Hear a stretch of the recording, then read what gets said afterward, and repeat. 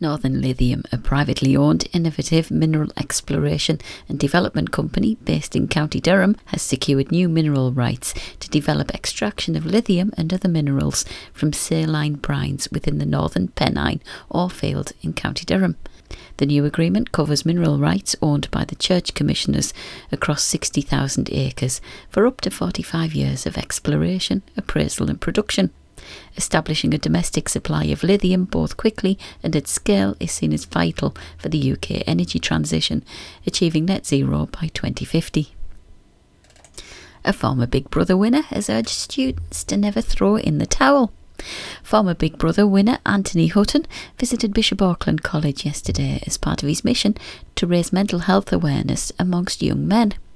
His new project, Never Throw in the Towel, is targeting the North East's unwanted record as the UK's male suicide capital by raising awareness of the dangers men face in not talking about issues they may be encountering. The name was inspired by advice he received from his late grandmother.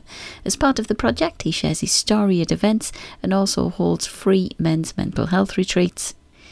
Yesterday's session at the college was attended by around 60 staff and students from different curriculum areas, including sport, criminology and barbering. And finally, Durham Cathedral in Lego was finally completed this week as the last brick was placed on the 1.7 metre high model.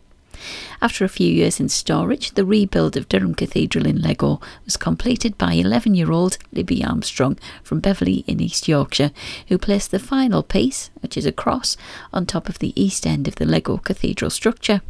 Durham Cathedral in Lego has been lovingly rebuilt by a team of volunteers working since December, with the aim of completing it in time for families visiting over February half-term.